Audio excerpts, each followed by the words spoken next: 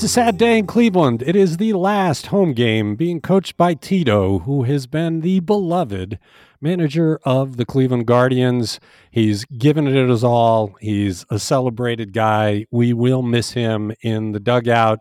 I hope he gets a victory for his last home game. It's Today in Ohio. It's the news podcast discussion from Cleveland.com and The Plain Dealer.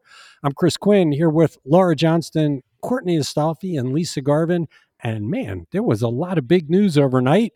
Do our eyes deceive us? Do we awaken this morning to the news that the Ohio Redistricting Commission has adopted new maps with both Democrats and Republicans in support? Lisa, this seemed impossible not 24 hours ago. How did it happen? It happened after a long evening of closed-door negotiations between the Democrats and the Republicans on the Ohio Redistricting Commission. Only 2 Democrats on that 7-member board. But they agreed last night to maps that give a Republican advantage in 61 of 99 House seats and 23 of 33 Senate seats. This is more favorable than the current maps that we used in last November's election. That was 56 of 99 seats in the House and 18 of 33 in the Senate.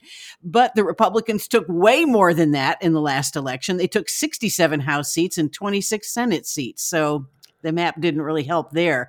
This is the largest majority of either party since one-member districting in the 1960s in that last election. So Auditor Keith Faber, who's also a commission member, says that there are 11 House and 4 Senate districts that are toss-ups in the new maps. House Minority Leader Allison Russo says it's really extremely difficult in this current environment to agree on a map. I think that's why they kind of said, okay, let's do it now. GOP members, she said, waited until the last minute to pass the map. She says the process is still a sham and it's rigged. Senate Minority Leader Nikki Antonio, also on the commission, said the maps that were passed were more fair, more competitive races than what the GOP was considering. And she said that they worked really, really hard to try and find some sort of compromise here. I'm going to stop there. I'm astounded that they made the compromise, and I give them credit because what they had come out with a week ago was bad. This isn't great. It's not really reflective of Ohio, but it's way better than anybody had a hope for. And it sounds like the Republicans did the right thing. They went to the Democrats and said, we really want you to vote for this. You're not going to get everything you want, but we're willing to meet you this far. And it was enough. I do wonder, I'm speculating here, but I do wonder whether this is the work of Keith Faber. It's a 7-member commission. It includes Frank LaRose, who would never do anything to compromise because we've seen what he's about. I don't think Mike DeWine has had a heavy hand in it. The Senate President, Matt Huffman, he's not a compromiser. Jason Stevens, not really a compromiser. You got to think somebody said, look, let's do the right thing. Let's not lord over Ohio our dominance. Let's reach out. And Keith Faber is a smart guy, and my bet is he's the person who did it. We're going to try and find out. Yeah, he talked about, he says that they were trying to achieve this magical mystery ratio. He said it was really important in this latest round of map making to ensure that communities are represented by someone who shares their interests. And he says that they tend to cluster geographically. There was no public input on these past maps, even though they had 4 public hearings at the very last minute.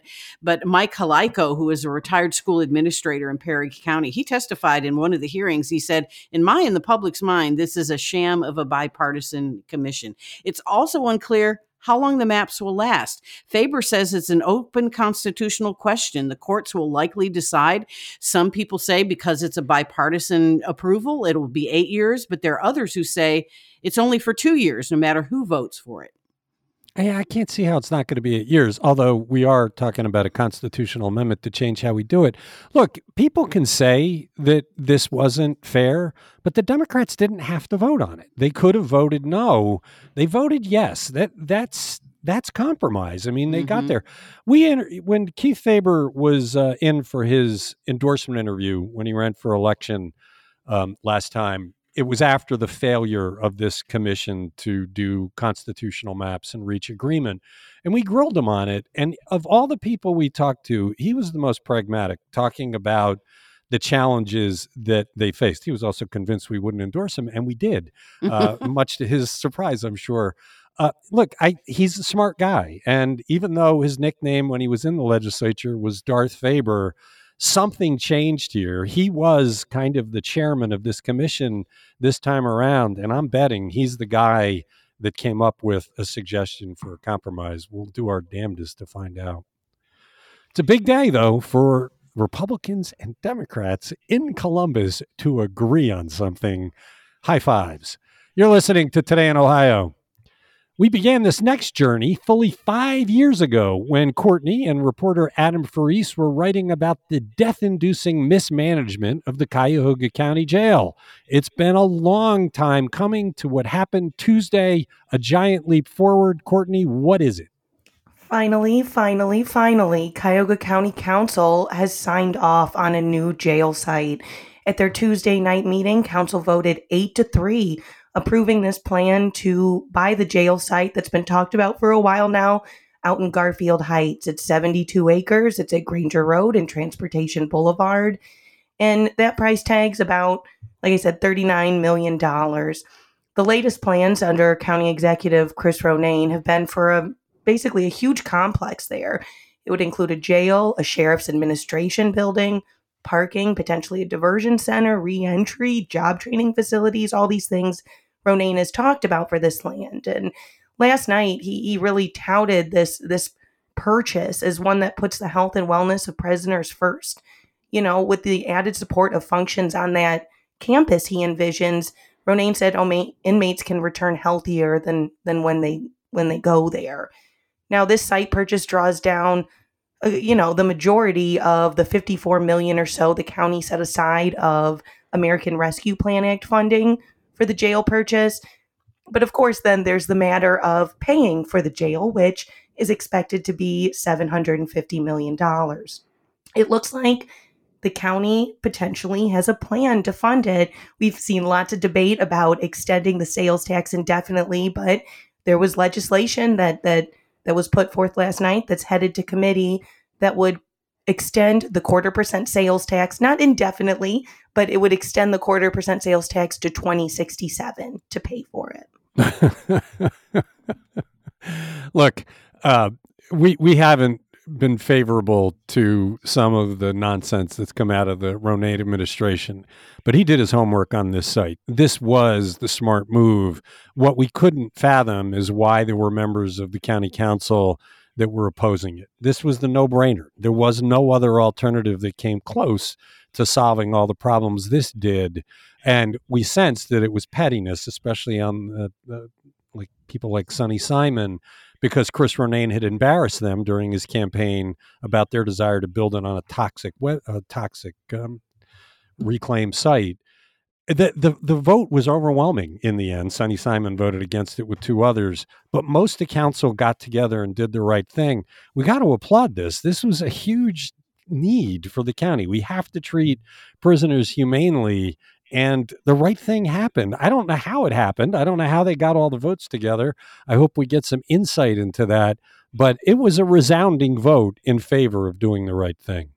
Yeah, the council members who represent kind of the northeast side of the county voted against it. That includes Cheryl Stevens, Sonny Simon, Yvonne Conwell, who, covers much of the city with her district. But, then we heard from Councilman Scott Tuma, who's over in the Parma area. And he said the county's in crisis mode here. It needs to move forward. Councilman Dale Miller, kind of definitely addressed protests from advocates who have been repeatedly pushing the county not to build a new jail, saying we need that money for social services and mental health care and not to lock people up. And Dale Miller, agrees with that in principle, but he said it's not feasible. We need a jail. We need to house people now. So they did come together. It moved forward. Like you said, there was this alternative idea possibly to build a jail on a site in Cleveland off Kirby Avenue. Sonny Simon was not pleased last night that the council did not consider that the results of that study was not made public before this vote happened. So like you said, there's still... Because it's a terrible idea. It's got multiple owners. There's some toxicity. And that was just a bad idea from the get-go compared to the one they went on. One of the dumbest arguments that came from the opponents of this was that the county is buying land, that some of which will be used for drainage ponds. Anybody that does construction of a big project has to figure out a way to drain the site so that the site doesn't flood. Drainage ponds are a part of any major project. So of course they need land for them. The idea that they wouldn't buy the land where the drainage ponds are, where would the water go? It was just one of those, you kind of were twisting your head thinking, what are you thinking here? That made no sense. Yeah, and that ties into how big this plot is. Like I said, it's 72 acres, and Sonny Simon was arguing that we didn't need a plot of land that big, but Ronayne envisions this giant complex, so they want the land to be able to do a little bit more with their construction here. I will say those plans include a potential diversion center out there, but that leaves me scratching my head.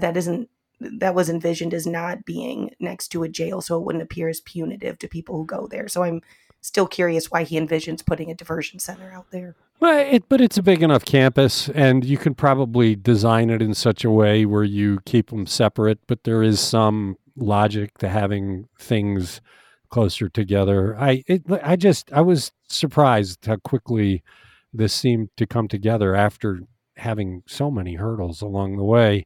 It's a big win for Chris Ronayne, and it's a big win for the council for getting it together and overcoming the pettiness that was getting in the way of it. You're listening to Today in Ohio. Ohio Senate President Matt Huffman suffered a humiliating defeat at the hands of the voters with Issue 1, in which he was trying to convince Ohioans to make the gerrymandered legislature their overlords by giving up the right to amend the Constitution. We also covered it when he and his elected colleagues flouted the Constitution by refusing to draw fair legislative maps and defying the Ohio Supreme Court. We covered all this stuff aggressively. Huffman and company didn't like the way we covered it. So, Laura, what are they doing in response? They're starting their own media organization. They're going to have a podcast. They're going to have stories. And they're saying that there's a left-wing bias across the mastheads of the state's largest newspapers. So not just us, not just the podcast, but they're accusing a wide swath of media. And they say that they're going to have their own online newsroom called On the Record. The views the news excludes. And I feel like this conversation is going to feel a little bit of a funhouse mirror because it's going to keep referring back to us and this podcast and them and their version of how they see it. And so, yeah, it's kind of meta. Well, the funniest thing for me, we heard about the podcast yesterday. And, if elected leaders are using tax dollars to create a propaganda machine, it's news. So we're going to do a story about it. But I didn't realize when we assigned the story that they had started their news site in June. And so Jake Zuckerman called me for a quote because they vilify me repeatedly on this site. And as we're talking, he goes, were you aware of this? Because this goes back to June. And I said, not until you just told me about it, which is hilarious because I would like to think that we in our newsroom and we on this podcast are about as tied into the news as anybody else because it's our job. And if we don't know about it, this is really the tree falling in the woods. I mean, apparently they had ripped into me by name over and over again, and I had no idea. How effective are they as communicators? It just doesn't make any sense. So you were not feeling those barbs that they were throwing. No. It makes me feel like, remember when Ed Fitzgerald was running, I think it was probably for governor, and he started his own set of weekly newspapers in the suburbs of Cleveland. And they were like 8-page broadsheets, and we looked at them and we wrote about it, but they had zero impact. Look, Armin Budish did this. He was very thin-skinned about our coverage, and so he started creating these videos that were direct to the people that I don't think anybody watched. The best analogy I have for this is our coverage of the Browns. Our Browns audience is our biggest audience segment. People rely on our coverage. They trust our coverage. Mary Kay Cabot, Dan Labbe, Ira Harris, Ashley Bastock, Terry Pluto. They're trusted. And so people look to them for honest analysis. The Browns have their own news site. Nobody trusts it because the Browns have a vested interest. Who are you going to believe in the coverage of Deshaun Watson? The Browns or Cleveland.com. It's the exact same thing here. People come to us in large numbers for our coverage of what's going on in Columbus because we don't have a horse in the race. We cover it because that's what we do. Who are you going to believe? Us or the Republicans that were behind issue 1 and were trying to bamboozle the whole state? It's going to have zero credibility and it's going to have zero audience, but they're squandering tax dollars to do it. Well, and they're calling it a news site, kind of like Fox News calling themselves news. Are they going to have reporters in the field, getting the other side of the story? No, they're going to use as their source material stuff from Cleveland.com, the Plain Dealer, Dispatch, whatever. Well, and I like that in one point they say that, Chris, your accusation of partisan gerrymandering has no evidence. And it's like, hello, the Supreme Court told you it was illegal partisan gerrymandering. So there's your proof. They really took umbrage at the idea when I kept saying that because they were defying the Supreme Court, they should be held in contempt of court and put in orange jumpsuits. They did not like the orange jumpsuits. They did not like that line at all, although I still think that would have solved this. If they would have jailed them in orange jumpsuits and said, you don't come out until you come up with fair maps, they would have come up with them. I do want to say, look, we throw a lot of mud, and when people throw mud back at us, we accept it gracefully. The criticism they're making of me, all fine, all good, have at it. I do take serious exception to one of their attacks, which is on our forum section. They submitted an op-ed that had a falsehood in it that said that the Democrats are the party that says men can get pregnant. And Elizabeth Sullivan enforces our standards in the forum section rigorously. And one of them is you got to be accurate. So we said, take that line out or we're not running it. And they refused to take it out. I think that was their plan all along so that they could say we're defeating free speech. But the reason our forum section is so respected and so well read is that Elizabeth Sullivan enforces rigorous standards. To say it's partisan is preposterous. And I know it. Because every Friday, I participate in a meeting with a half dozen other people where we go over the content of the forum section piece by piece to make sure that it's even, that there are equal number of pieces written from the left and from the right and neutrally. There is nothing about that section that is partisan, and that attack is completely false. If you want to have an op-ed, write the truth. We're not going to run falsehoods. Maybe Ted Diadon will take it up in his column this week. Which we run every week, even though we're so lefty. Anyway, it'll be interesting to see what their podcast numbers are like after they've been doing it for a while. Maybe they'll have you as a guest, Chris. Who's actually going to listen to it? You're listening to Today in Ohio. Sherrod Brown, J.D. Vance, and Mike DeWine cannot get a federal disaster declaration for East Palestine, so now they want a declaration of a public health emergency. Lisa, what's the difference? Well, it basically helps affected residents in East Palestine that are exposed to health hazards. This comes under what's called the Environmental Response, Compensation, and Liability Act of 1980.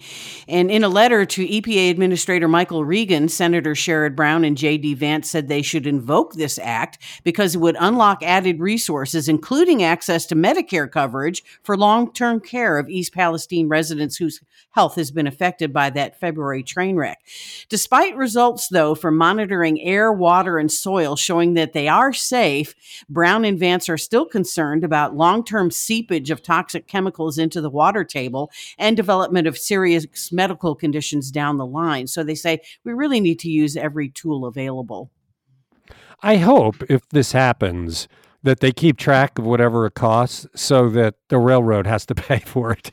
I mean, it's a great idea to make sure that the people who live there are getting every bit of medical attention that they need, because we don't know what the short and long-term effects of this train wreck are. But Norfolk Southern caused this. So the public dime should not have to pay for it. They should pay for the whole thing. Yeah, it's kind of an interesting, and of course, this is just a request. It hasn't been granted yet. So it'll be interesting to see what the rationale is for either approving it or not approving it. Yeah, and whether there's going to be a reimbursement clause. Interesting how much advocacy continues to take place for the people affected by that train wreck. You're listening to Today in Ohio. We talked last week about a Rocky River Elementary School principal who was in some hot water. It's not going to be charged with a felony, it now looks like, but that doesn't mean he's in the clear, does it, Courtney? Yeah, they're still looking at misdemeanor charges for this Rocky River principal. We're talking here about Heath Horton. He's the principal of Kensington Intermediate School, but he was the former vice principal at Rocky River High. And, we heard from County Prosecutor Mike O'Malley saying, they didn't find that his conduct rose to the level of felonies.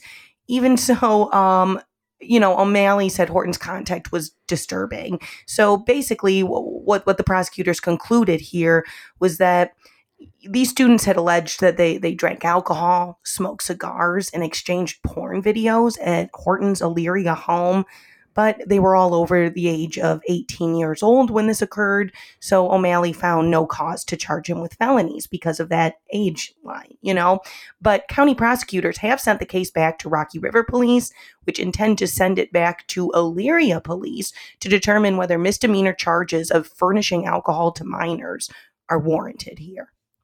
What's ridiculous about this case is that this guy's attorney, Larry Zuckerman, is making it all about the felony charges and the persecution of this guy. But this is really about right and wrong. And this is an educator who was meeting with the former students of the school and engaging in some pretty questionable contact with them. No parent of a student wants an educator like that anywhere near their kids. I mean, as an educator, you've got to meet the higher standards. And that's what this is about.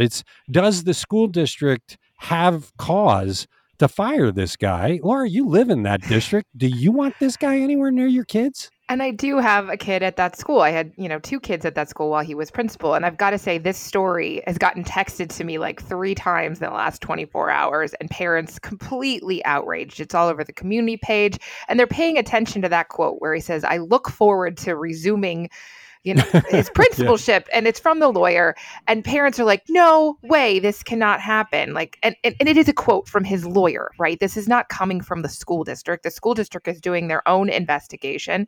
And people are saying, look, has to be certified as a teacher. He has to have a license. And all of these things that he's accused of are enough to get your license taken away. The inappropriate behavior with the students, the alcohol. So parents are understandably upset about this person, about Dr. Horton being in charge of their kids, especially, these are 3rd to 5th graders that he was the principal of when this came out.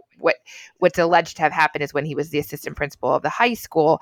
And so, people are upset about it. We've even had messages from the superintendent that's like, this is ongoing. We're not going to discuss it at a school board meeting, because I think they're getting inundated with parents just saying, he cannot come back here. I do not want him near my children. But there are 2 standards. There is the criminal standard, yes, and he was careful that they were 18 and over, which 18-year-olds cannot drink alcohol. Right. So that makes it a misdemeanor case if they choose to bring it.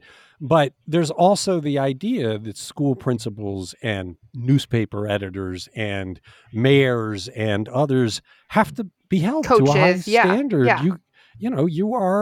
You're a leader. You're a role model. Yeah. So I just don't see how he comes back. And the attorney trying to make this just about the criminal part is he's missing the point. You're listening to Today in Ohio.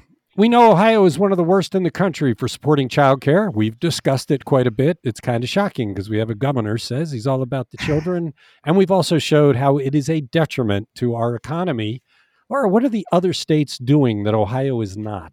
Well, they're doing a lot, actually. And I picked just 7 that were talking about new big ideas. Other states have older programs, like Georgia has this free all-day pre-kindergarten, and they've been doing it for a while. Other states may have smaller pilot programs, but it wasn't hard to find this information out there. So it's not like you don't know what other schools or states are doing. So Colorado, the voters there in 2020 passed an increase in their nicotine and tobacco tax for universal pre-K. They have 15 hours a week for every 4-year-old, and they're going to decide in November whether they want to improve that and up the funding. In Kentucky, there's $15 million the state's using to match employers' contribution to childcare costs. That's based on family household income. That's similar to what Michigan is doing. They have what's called a tri-share program. So the employer, the state, and the parents equally fund the child care. So it's split 3 ways. That started with a pilot with only $2.5 million, so not a lot of money, and it's already expanded. Missouri's got a whole lot more money, $60 million in federal stimulus money for grants to expand or create new child care centers. In New Mexico, there were voters that approved a constitutional amendment last fall, spending millions of dollars from the state's oil and gas fund on early childhood education. North Dakota is spending $66 million on child care services, and Wisconsin has something called a Partner Up program that's using $10 million in stimulus money to give businesses grants to buy child care slots. And I think yeah. So there's all these great ideas, and they're involving business in them. Like Missouri, with their money, they have to have matches from community partners or businesses so that when the state money runs out, they still got someone to help support it. They're thinking creatively about solving this very important question. You would think that with all the publicity that we're giving to this, and it's starting to get a lot more national attention, the Washington Post and the New York Times have been doing stories about this issue as well, that Ohio would start to get it. Steve Stivers of the Ohio Chamber of Commerce has come out and said we need to address this. It's just the elected leaders are not paying attention, even though everybody else is starting to. Yeah, and this is not just it's nice for families, wouldn't it be nice kind of thing. This is an economic boost. The studies are very clear. Every public dollar spent on high quality early childhood education and childcare provides a $4 to $9 return. And the reason you get that is because of increased tax revenue with more parents working, and kids who are having a really good start in life end up getting better jobs. There's decreased government spending on social support programs because, again, these kids are getting a good start in life. There's less on justice services, and more families feel encouraged to have kids. People are saying the number one reason they're not having a child or more children is because of the child care burden. And we need kids to be born, to eventually grow up and take these jobs so that retirees can have Social Security benefits and there are people to take the jobs that people leave. Right. You're listening to Today in Ohio. It's not in Northeast Ohio, but Amazon is spending one huge amount of money in the state over the next 6 years. Lisa, what is it building and where? Yeah, Amazon Web Services is going to spend $3.5 billion to build new data centers in New Albany, and that's after an agreement with city officials there. There will be 5 new data centers. They will take up about 250,000 square feet. This includes the centers and the support buildings, and it should be complete by 2030. This is only the first part, though. Amazon Web Services Merle Madrid says this is just the first step in an eventual plan for 29 data centers in the New Albany area, with a total of $7.8 billion invested in those projects. They will get tax exemptions, a 100% tax exemption for the first 15 years, and then a 75% exemption for the next 15 after that. But Amazon Web Services will pay the city a minimum of $352,750 a year. That'll increase to $1.1 million a year by 2031. That's according to the Columbus Dispatch. Are these employment centers, or is it more just kind of big chip centers? They are not. Of course, they create hundreds of construction jobs, but in the end, these 5 data centers will only employ about 105 full-time workers with a payroll of about $9 million. Okay, you're listening to Today in Ohio. Before we go, let's go back to the first conversation we had. Maureen O'Connor, the former Chief Justice, has rung in on the new legislative maps, and she is not happy. She's calling it a partisan gerrymander, and this is her quote. "What happened last night has real consequences when maps are gerrymandered to protect politicians. It means citizens can't hold their politicians accountable. The voters of Ohio should be picking their politicians, not the other way around." She's condemning the whole thing, saying that this was not done in good faith, and that's why voters next November should change the way we draw maps. Powerful statements from the former Chief Justice.